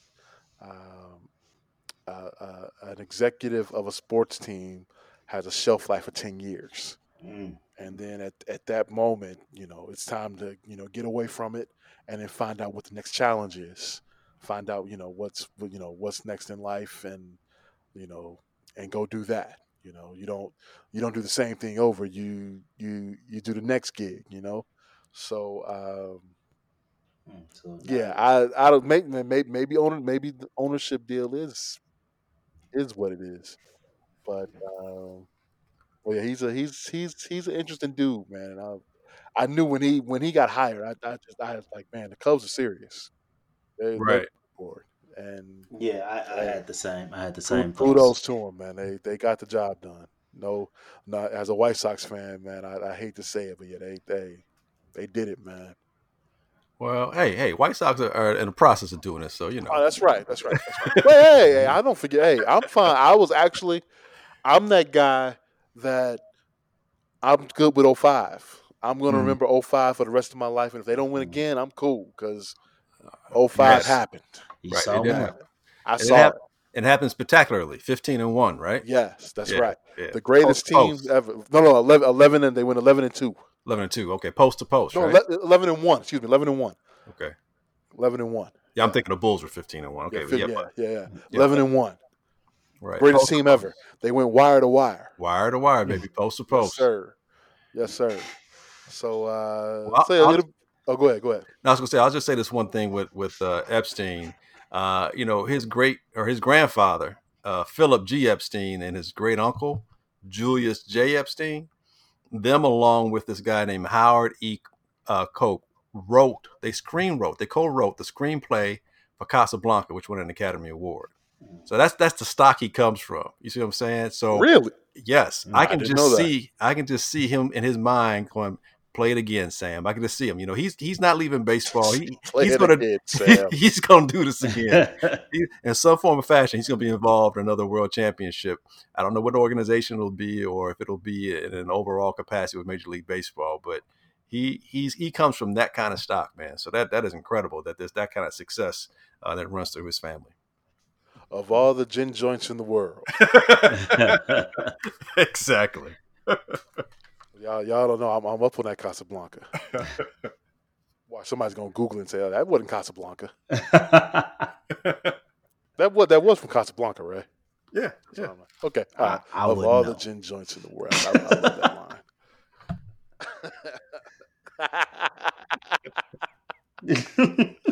Oh man! Also in baseball news, we had some what do you call it? Glass ceiling, breaking of a glass ceiling. There we There you go. go. Congratulations go out to Kim Ng on being named the general manager of the Miami Marlins. She's the first woman and the first person of East Asian descent placed in charge of a team in one of the major four sports in this country. And if you take a look at her resume, now she probably should have been in this position long before this. Long ago. She's a graduate of University of Chicago. Shout out to the Maroons. She played softball at U of C. She interned with the White Sox right out of college, and then was hired by the White Sox as assistant director of baseball operations. She did that for a few years. She then worked in the American League office. She approved all of the transactions that happened within the league. Then Brian Cashman scooped her up. She got the job of assistant general manager of the Yankees, winning 3 rings there while with the Yankees. She was then hired by the Dodgers as VP and assistant GM. She spent many years there. And then since 2011, she's been the senior VP of baseball operations for MLB, and she's worked directly with Joe Torre with her time with the league. But yeah, Exactly. clearly should have happened long ago, and I'm sure she's dealing in probably the biggest old boy network that's out there, man. And that's got to be tough, man. And she's dealt with it, and hey, she's a general manager. That's awesome, man. Yeah, that's big time. Like you said, this Major League Baseball is the good old boy league, and so to have this happen and to see her resume, it's like, how is this just now happening? Um, it's big time. It's big time. It's definitely groundbreaking. Um, it's not like it's not one of those situations where it's like they're just doing it to appease to the masses of the world and No, showing that they're about giving women a chance. No, she actually earned this earned this position. The resume speaks for itself, and I mean, and it says a lot as to who hired her. you know Clearly Derek Jeter. hey, it's hilarious to me, man. When Jeter first took over the Marlins, oh, hmm he was just getting crushed. Getting killed. What is he doing? Getting killed. He got rid of He Stanton. got rid of He got rid of everybody. he got rid of my man But in they wasn't Milwaukee, making any money. They Christian paying these Yelich. guys all that money. He got rid of yeah. Like they paying Yeah. all these guys these money, What is he doing? This is and they're the worst team in baseball. and And now was in you look what 2.5 years later, man. They in the playoffs, the playoffs. Right. making Yeah. moves, man. Yeah. My man Derek Jeter. My God. Yeah, I mean, Exactly. Yeah, that's your boy. That's your boy. Go, What you about Glenn, to go say? ahead. And I got a Derek Jeter story. No, go ahead. Go ahead. All right. So not to name drop or anything like that. Well, I guess it wouldn't be name dropping. All right. So I was at the time U.S. Cellular Field for a Sox Yankees pregame. Right. I was actually getting Joe Torre for interview for Joe Torre, not Joe Torre, Joe Girardi. Okay. For our show, right? So I go to the Yankees clubhouse, and I walk in, and man, it's the New York freaking Yankees, man. And I hate the Yankees, but there's like this So, glow in this yeah. aura in the clubhouse, Aura. man. You got A-Rod is over there, and Mariano Rivera and Posada, all those guys, right? So we get the interview done with Girardi. So I'm leaving, right? So I go outside of the clubhouse in the corridor at USA for now Guaranteed Rate Field, right? And I'm walking down the hallway and I'm by myself. And up walks, I see from a distance. I'm like, wait a minute, that's Derek Jeter. I play it cool, right? So I'm walking, minding my business, and using it. And Glenn, you can attest it because you worked in this business. A lot of athletes are, can be standoffish at times, and Very aloof, extremely aloof. yeah.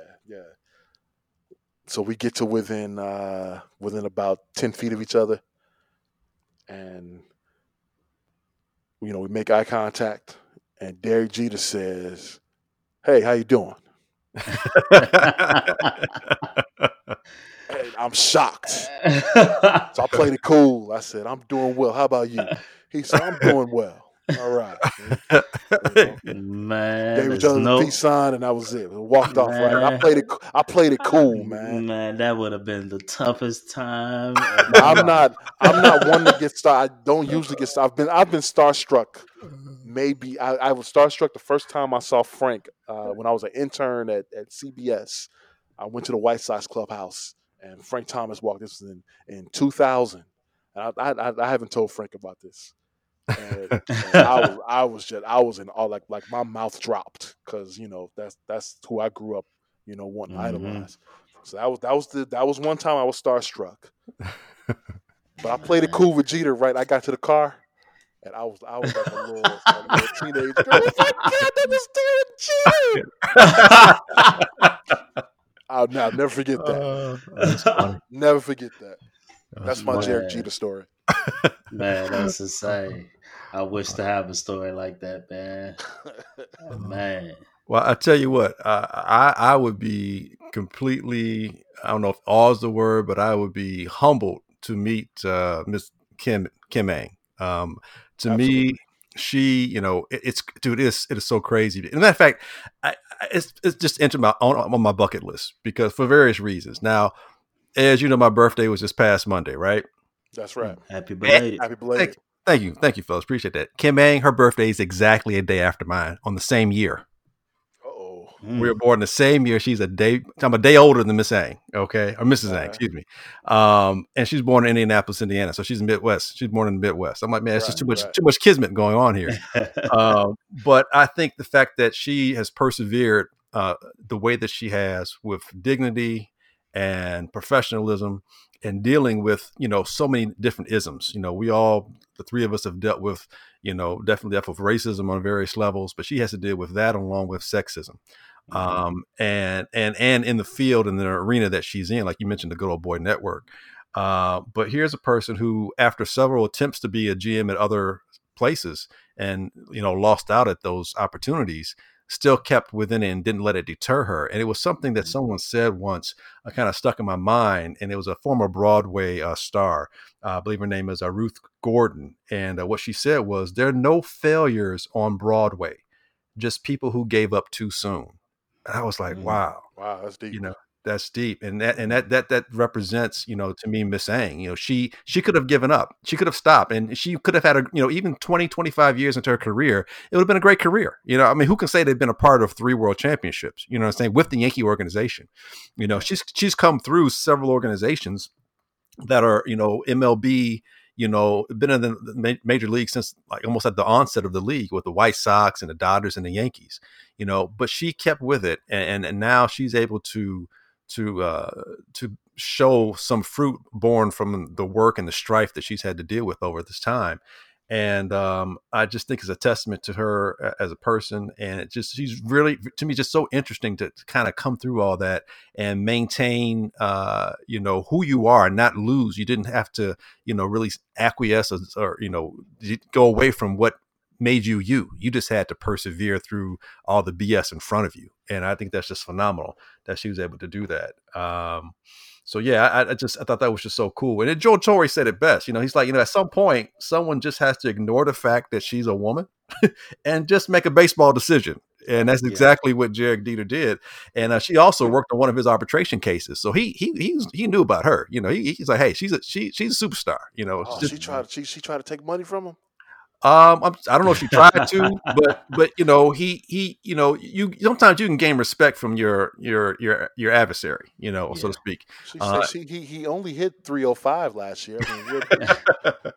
I mean, and what more does he want? Hey, she won an arbitration case. I don't know if it was her first one, but she won one representing the White Sox, and that she was Alex Fernandez, I believe. Right, Alex Fernandez, exactly. That was when she was in her 20s. She's definitely, like you said, she should have been at that spot years ago. But sometimes we are where we're at when we need to be there. And I think in this year in particular, with everything that's gone on this year, 2020 has just been crazy. But just think about it, boys, guys. In this year, we've seen a woman of color become the vice president of this country, and a woman of color become, or ethnicity, if you want to say, become the first female general manager of a major league baseball team, the oldest professional sports in this country. I think that is just phenomenal. Absolutely. Yeah, times are changing, man. We're seeing more and more women in NBA getting giant opportunities as assistant coaches. It's only a matter of time before that breakthrough come.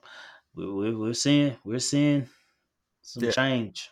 But definitely seeing some change in this year with the crazy stuff that's going on this year, 2020. Yeah. I mean, like if that happened, like when Obama was in office, I'd have been like, okay, I can kind of see that.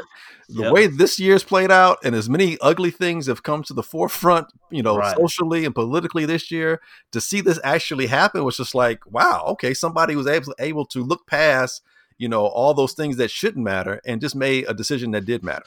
Yeah, yeah.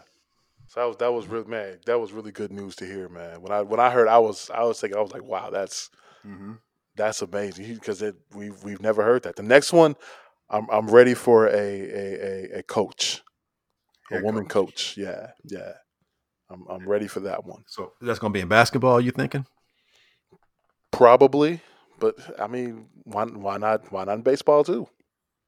Wow, I would not see that coming in baseball. Yeah, never. I'm saying never. I'm not saying never. I just of the ones that's going to happen first. I don't see baseball. Well, not first. Probably. Yeah, you're right. You're right. First will be basketball. You're right. But it's. I mean, you got you have a woman GM. Yeah. Why not?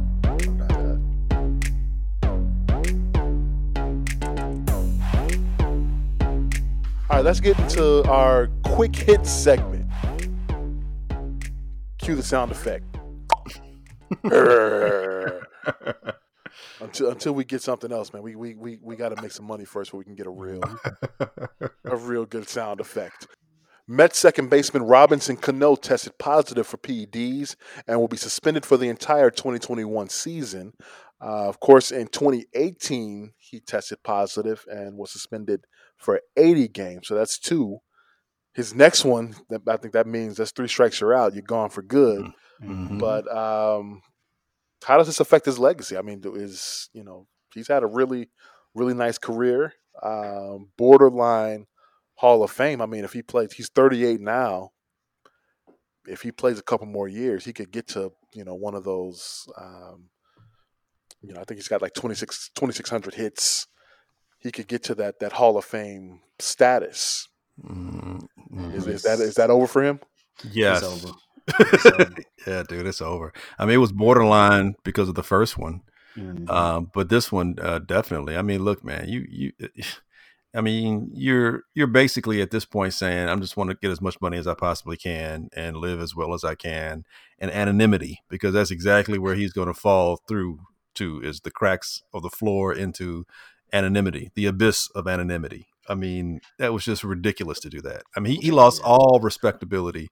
And he lost a lot of people's respect because of a second decision like that. I mean, you can explain away the first one probably to your boys and to the people around you, people who care about you, and so on and so forth. But the second time, nah, sorry, dude. I don't get. I mean, okay, I understand you're chasing that money, and he's probably chasing stats, but you've got a guaranteed contract for 2 more years at $20+ million a year.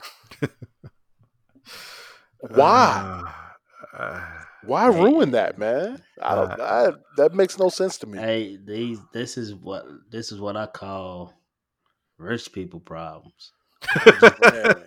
I just don't understand it, man. I mean, I'd be cool in the gang, knowing I got $40 some odd million coming my way. Man, if I just Chill out. Yeah.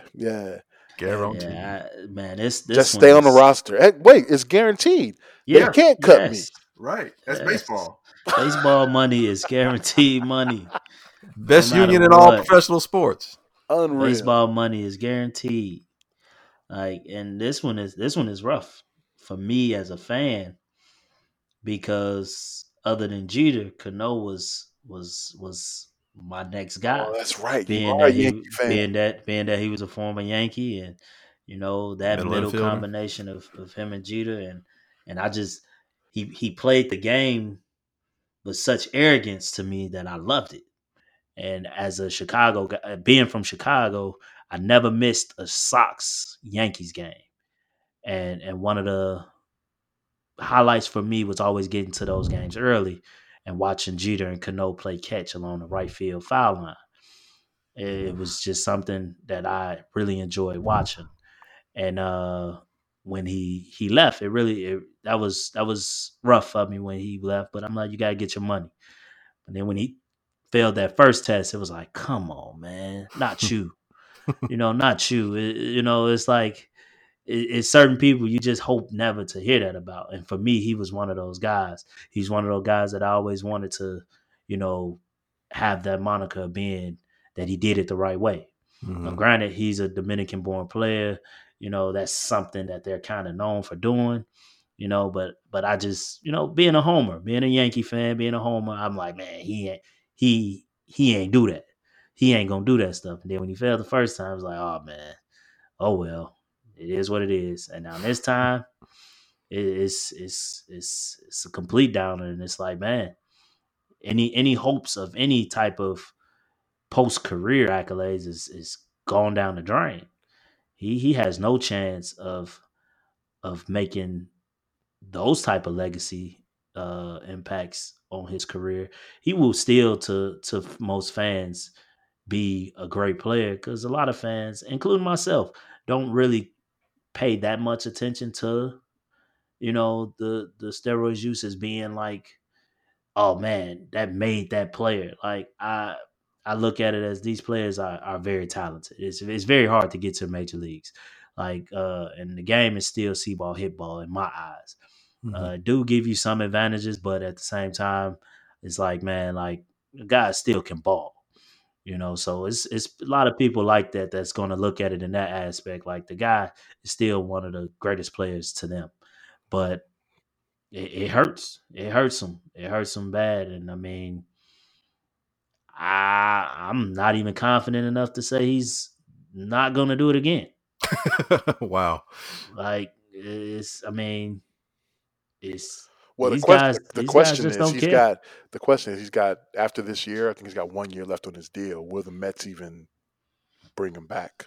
Will they just eat the cost? Because I mean, they don't have to pay him now, right? Because he's suspended. So So this year Right. he forfeits. that's 20 some odd million that off the books that you can That do something helps. else with. Yeah, they, I'm they sure. might they might be happy about that. Right. Mhm. I'm sure we can do something with 20 million. Yeah, I think you said everything, Smoke. I mean, you hope that it doesn't happen. I think we did something where our third baseman, the name's escaping me, White Sox third baseman. Makata, Makata's Yohan like Makata. Makata, a huge fan of Cano, just like, kind of like, Mhm. a kid, just looking at him like, wow, like it's Robinson Cano. And he, idolized him. And so what does that do when you see your idol have a precipitous fall like this, Yeah. because once the mistake is on you, but the second time, the second time, those excuses don't work again. It's a very Mhm. same mistake, especially where one where not only does it cost you, your status and how people see and view you, but it's that's money, man. That's $20 million Yeah. gone, dude. You're not going to recoup that again. So it just, I guess it just proves to me that common sense just is not common. Yep. It's just not common. That's all I got to say about it.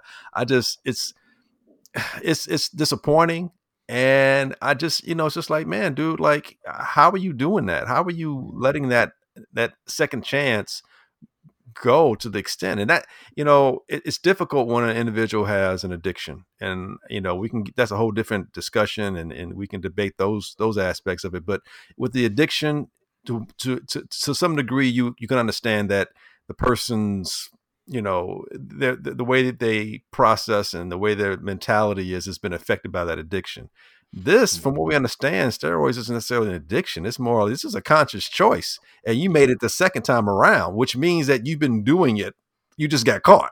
Right. So it wasn't like you just did it. Like, I think I'll try steroids today. Oh man, I didn't know the day was going to drop. No, you've been doing it for several days and weeks and months. So, did you even really stop after you got caught the first time? Probably not. I got them now. Right. They'll never catch me. Right. They'll never catch me. So that's why it's even more disappointing, because you realize you didn't just get caught this day. You didn't just do it today and you got caught. You've been doing it for some time and got caught. So anything you say now, I'm like, I'm not even buying it. And I don't think he's a horrible person. I'm not saying that, he's the worst human being in the world. It just brings about a sense of disappointment. And it kind of, it's that one little blow to belief in humanity that a person's going to make the right decisions all the time, and clearly not. Yeah. All right. Speaking of the steroid era, the 2021 Baseball Hall of Fame ballot was released this week. I'm just going to go down the list, and you guys say yes or no. Bobby Abreu. No. Nope. Barry Bonds. I wish, but no. No. So what's your question? Is he a Hall of Famer, or will he make it? Will he make it? Okay, no. Is he a Hall of Famer? Yes. Without a doubt. I mean, he's a Hall of Famer pre-1999. That's what he did. Now, my argument is what he did between 99 and 2007. I mean, it was too unnatural, man. He hit like 300 home runs after the age of 35, man. It just all came together, It just all came together. Okay. All right. It all slowed down for him. It was synergistic. It just all coalesced at the same time. That's wild. Mark Burley. Nope. No? Nope. Perfect game? Man, dude, look at his numbers, dude. He doesn't even have 2,000 strikeouts. No. 13 wins. He won 214. Oh, I'm sorry. I was one off. 214 wins. I mean, seriously though, no one's going to win 300 again. I'm not saying you have to, but it wouldn't be 250. At least have over 2,000 strikeouts, and and the other accolades. Because winning a World Series, that's a team. It's a team sport. Doing a no-hitter, as much as that's an individual accomplishment in a lot of ways, you still need Wise to make that catch. You still need your team to play defense behind you. He came in and got a save in the World Series drunk. Oh, man. Fantastic. And those are great urban stories, and I will enjoy those and laugh and chuckle and guffaw with the rest of the world. But that doesn't make you a Hall of Famer. Okay. AJ Burnett. No. Nah. Roger Clemens. No. Should be. Asterisk mark should be, yeah. Michael Kadyr's on the list. We all know that's a no. No. Dan Herron, no. No. LaTroy Hawkins, no. No. On the list of, hey, what? With the look of, you got me going in to do what? He's in the Hall of Fame of like Hey man, shout out to LaTroy Hawkins, man. GI, man. Gary and Hey man, dude, the most mad respect for him, but the look he had on his face when they said, we need you to go from being middle relief to be the closer. He had a Scooby-Doo look like, what are you talking about, Shaggy? He did not want to go in there. He did not want to go in there. Oh, man. That's not right. Todd Helton. Nope, not long enough. If he kept that another 5 years, maybe at that early pace. But that pace. Mm-hmm. Tim Hudson. No. Torrey Hunter. No. Not. Now here's an interesting one. Andruw Jones. Nope. No? Hey, he's in the Hall of Fame of great Gold Glovers. If defense were defense mattered as much as offense, or even close to mattering as much as offense, I would consider it. But offensively, he just doesn't have the numbers. Not in the outfield position. Jeff Kent, no. No. Andy Pettit. I know Smoke's gonna say that's borderline for me. that's a tough one. He has PED background, Right. so like he's the one that I think they will forgive, Mm-hmm. but I just don't see it Well, if happening yet. you let Pettit in, you gotta let Clemens and Bonds in, and Sosa Maybe not. Mm. I think Andy Pettit and A was Rod. hell no. I think Andy Pettit was the most reticent when it happened, and he like fessed up more so. And I think respectfully, and he's the kind of person as opposed to Cano, where I would believe that he probably didn't do it again, or he probably did it for Mhm. the reasons of I'm so injured, I'm trying to Yeah, get back. Not so much I'm trying to enhance my athleticism or my because ability. Andy Pettit, he was never a guy that was gonna blow you away. Right. So like his steroid use wasn't like something that, like Jim said, wasn't something that you can say he was using to enhance his abilities. It was more so recovery, I Right. think. That's what I believe too, and so that's why I think he's borderline. Plus, his postseason he was so dominant in the postseason. I think that's a little bit of a separator. He had a lot of Mhm. opportunities in the postseason, but I say borderline. But you like kind of to your point, Ezra. If allowing him in, does that open a door for the Sosas, Hey, Bonds, and Clemens of the world? hey, I'll hold the line, but you let one in, you got to let them all in. I don't think Sosa get in at all. I think it should let him in. I think they should let them all in. To be quite honest with you, I mean, look, man, look. Sosa, even in the era of the steroid era and doing everyone hitting home runs, people still wasn't doing what he did. I mean, 60 home runs 3 years in a row. You ain't gonna never see that, man. I mean, Mhm. that's incredible. Yeah, But no. Anyway, next name. Aramis Ramirez, No, No, Manny Ramirez. no, no. unfortunately. Wow, Too much speculation that he's doing the same thing. Scott Rowland. You know what? Eventually, because they're just going to need somebody, but that's the only Mm-hmm. reason. Larry Walker got in, so that opens the door for Yeah, the Scott that's true. Rowlands of the world. Yeah, And I think Scott Rowland gets in because Larry Walker got in, and because they're just hard pressed to find somebody else to get in that's not steroid related. 7-time All Star, 8-time Gold Glove winner. Not Yeah, bad. not bad. Yeah, it's all right. It's close. It's Here's close. one. Kurt Schilling. Now he's in the Hall of Fame of jackasses. He's definitely a Hall of Fame jackass. Um, I don't agree with his politics, and you're yes, right about that. But but yes, I think Ah, on the he'll field, be. though, man, Yes, yes, he I was think he'll that be the one. dude, man. Yeah, yeah. yeah, it's a good chance for him. Mm-hmm. I It's think a good chance for him. he got like 70% of the votes. I think last time too. I think or Hmm. something like that. So yeah, I think he'll get in. This But might be the year. Did he get it, 70%? I think he did. Let me look at that. Um, He got. Yes, you're right. 70% on the dot. Yes. yeah. But here's my question. Let me before you get to the other names, and Yeah. I want to know why isn't this guy in the Hall of Fame already? What do you Gary got? Sheffield. Gary Sheffield. Why Actually, is he? it's interesting you say that. He's next. Oh, okay.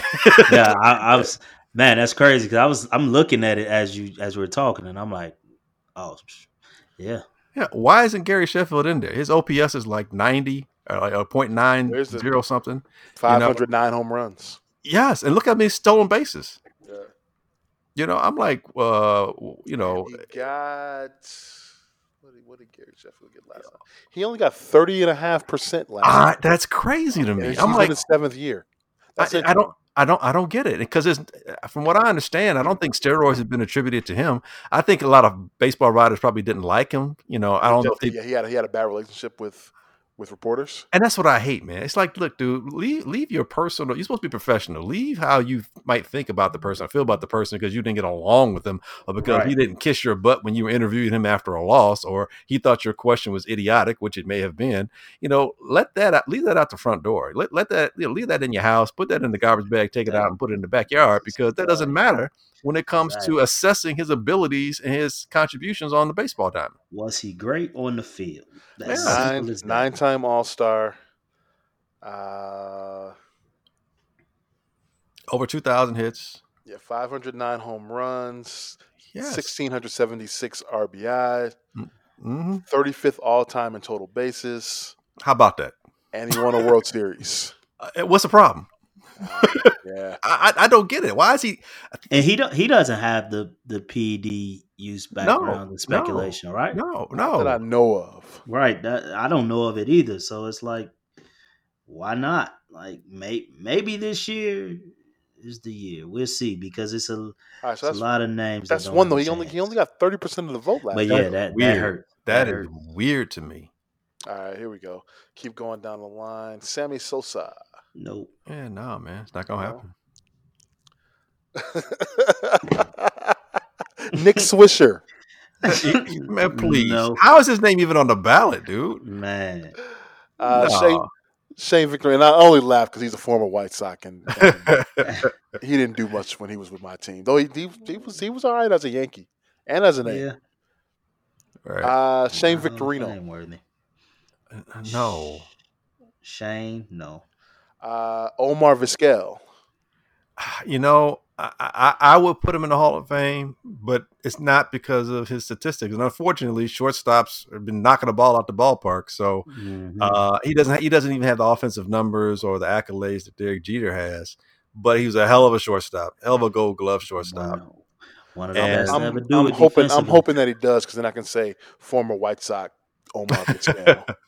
Right, but you do baseball guy, Smoke. What would you about to say? Yeah, I'm just saying I would love to see him get in. I mean, I'm a big fan of him defensively, but we all know this game is all about offense. That's probably what's going to hold him out. Yep. Where we at? Billy Wagner. Nope. No, dude. And Barry Zito. Nope. So we have one Gary Sheffield that should be in. Yes. And a possible in Omar Vizquel, and that's it. Well, Schilling. We have Schilling. Oh, Schilling. Schilling. Yeah, okay. Schilling is most likely. Okay. Yeah, most likely. Most likely Dirk to get into the Hall of Fame next. Yes. Yeah, he's going to. Yeah, he was at 70 last year, and how many years does he have left? Probably about. He's got 5. Yeah. This is his 10th year. Yeah, he'll make 5 it. Years left, so yeah, he'll make it. He'll be in this year. Barry Bonds and Clemens both got the 50s, right? 60. They got Clemens got 61 and Bonds got 60 last year. It's getting close. That says that it should happen. It may not be to year 15, but need a couple of these cantankerous, curmudgeonly writers, sports writers, back when there were newspapers, to kind of fall off the voting block here. Yeah. so some of these younger guys, some of these bloggers, there are guys. I don't know if it's the case right now, but there were a lot of guys that were former baseball writers that weren't writing anymore and kept their vote. Yeah, that is crazy. Yeah, Teddy Greenstein's one of those guys. Really? I think so. I think he kept it for a while. He wasn't really a baseball writer. Well, I think he was a beat writer for the Cubs for a long time. Yeah, okay. He's for more a while, right? He's more college football. He's a college football guy, right? Now he's with the gambling. He's with PointsBet, right? I think so. One of them. Teddy Greenstein, good dude, man. All right, and let's go to the pick segment. All right, each week we're going to do a pick'em segment. Test our knowledge of sports handicapping or lack thereof. And let's go back to last week. It looks like I finished number 1, 2-1 last week. I had a good week. Smoke, you finished 1-2. Uh-huh. And GM, you went over. Yes, it's GM. It's not. It's not odds maker. Okay. Yeah. Well, I think y'all looking at the wrong way, man. I was 100%. Okay. And if you went against everything I said, you were 100% winner. Wow. It's all how you got to spin it, baby. It's all how you look at it. All right. So since you were the last guy, you're going to go first. Today. Sure. Yeah. Just remember, do opposite of what I say. Who you got?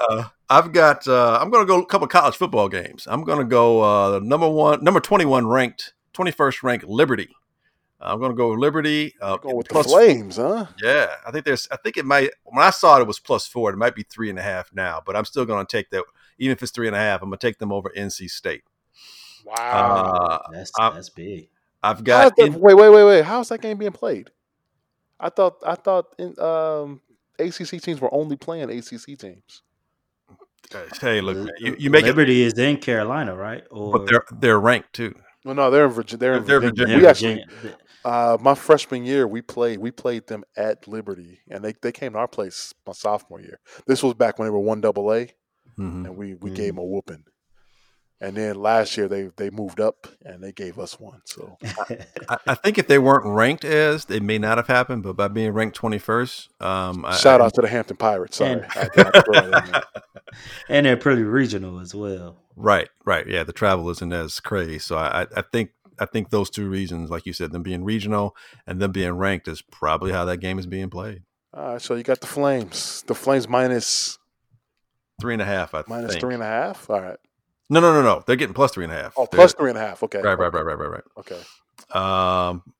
And I've got I'm taking the Hoosiers, getting 21 on the road. Ohio State? At Ohio State, yeah. Wow. Okay. Yeah, that game might be come down to. You don't think Ohio State's not going to cover, huh? I don't think so. Indiana is just that good. People are not giving them respect, man. Coming into the season, I thought Indiana would be one of those teams that could upset one or two of those teams in the eastern portion of the Big Ten, and they've already done. They already took out Michigan. They already took out Penn State, and Ohio State is on their list. So I actually thought about that game. I had that game. What's your last one? Wow, you know what, man? I hate that I'm gonna do this to my hometown team, but I'm gonna take Northwestern, man. Getting 7.5, and they're the underdog at home against Wisconsin. So yeah, they're touchdown and a half underdog. I'm gonna take the Wildcats over the Badgers. Okay. Go Cats. Go Cats. Rawr. Rawr. Smoke. What you got? All right. So I wanted that. I had that Ohio State Indy game as well, but I'll switch up. No, you can take it. Oh, okay. Yeah, I had it the same way. I had Indy. I had getting the points. Yep, right. Getting the points. That's a lot of points, bro. Yeah, that's way too many. 20. That's it's wild. Ohio State, man. I get it. Indiana's been looking pretty good. Yeah. Now go NFL. I'm going to go Browns over Eagles. What's the spread in that one? -3. Browns -3. Okay, gotcha. And I'm going to go Raiders with the points. They're -8 underdog to Kansas City at home. All right. Sounds good. Wait, if they're the underdog, they'd be +8. They're +8, yeah. Oh, no, Kansas City is the favorite at -8. Yeah. Oh, so you're taking the Raiders though? I'm taking the Raiders. You're taking the Raiders +8. +8, yeah. Gotcha. Okay. I'm going Penn State. Okay. They're getting 2.5 over Iowa. They're still winless, aren't they? They are winless. They got to win at some point. Yeah, they're fighting for dignity. Now's the time to jump on them. Shout out to my man James Franklin. He needs to keep his job. Yeah, he does. I got the Dolphins -3 over Denver. Okay. And I got the Vikings giving 7 to the Dallas Cowboys. Okay. All right. So we'll see how that goes. See if my luck stands up this week. It's not luck, man. It's skill. When you win, it's skill. We'll see. I'm never gonna play these because I know for sure. And I'm like, what was my man in A Bronx Tale? What was it? Mickey the Mush. Yeah, I think so. Yeah. I can't do it, but we can play this game though. So yeah, that's gonna do it, man. Thank you for listening. We're glad you're taking time out. Hope you enjoyed the show. Remember, you can catch us on all your favorite podcast platforms: Apple, Stitcher, Spotify, Google, etc., etc. Also on the Podbean app and website. So continue to check us out.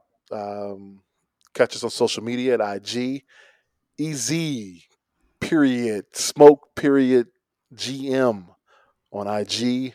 And I think that's our Twitter handle too. Okay. So yeah, I bet you guys didn't know we had a Twitter handle. Yeah, I didn't know. Yeah, I'm sorry. That's my bad. It's all good. I'm gonna start communicating a little better. But but check us out on there, and you can also check us on HP53productions.com. Glenn? Yes, sir. Take us out. All right, man. As you all know, and I live by these words, I ain't saying I'm right, just don't think I'm wrong. We'll catch you not next week. No. We're going to take a break for Thanksgiving week. We'll be back after the Bears-Packers on November 30th. All right. Yes, see you then. All right. See you guys then.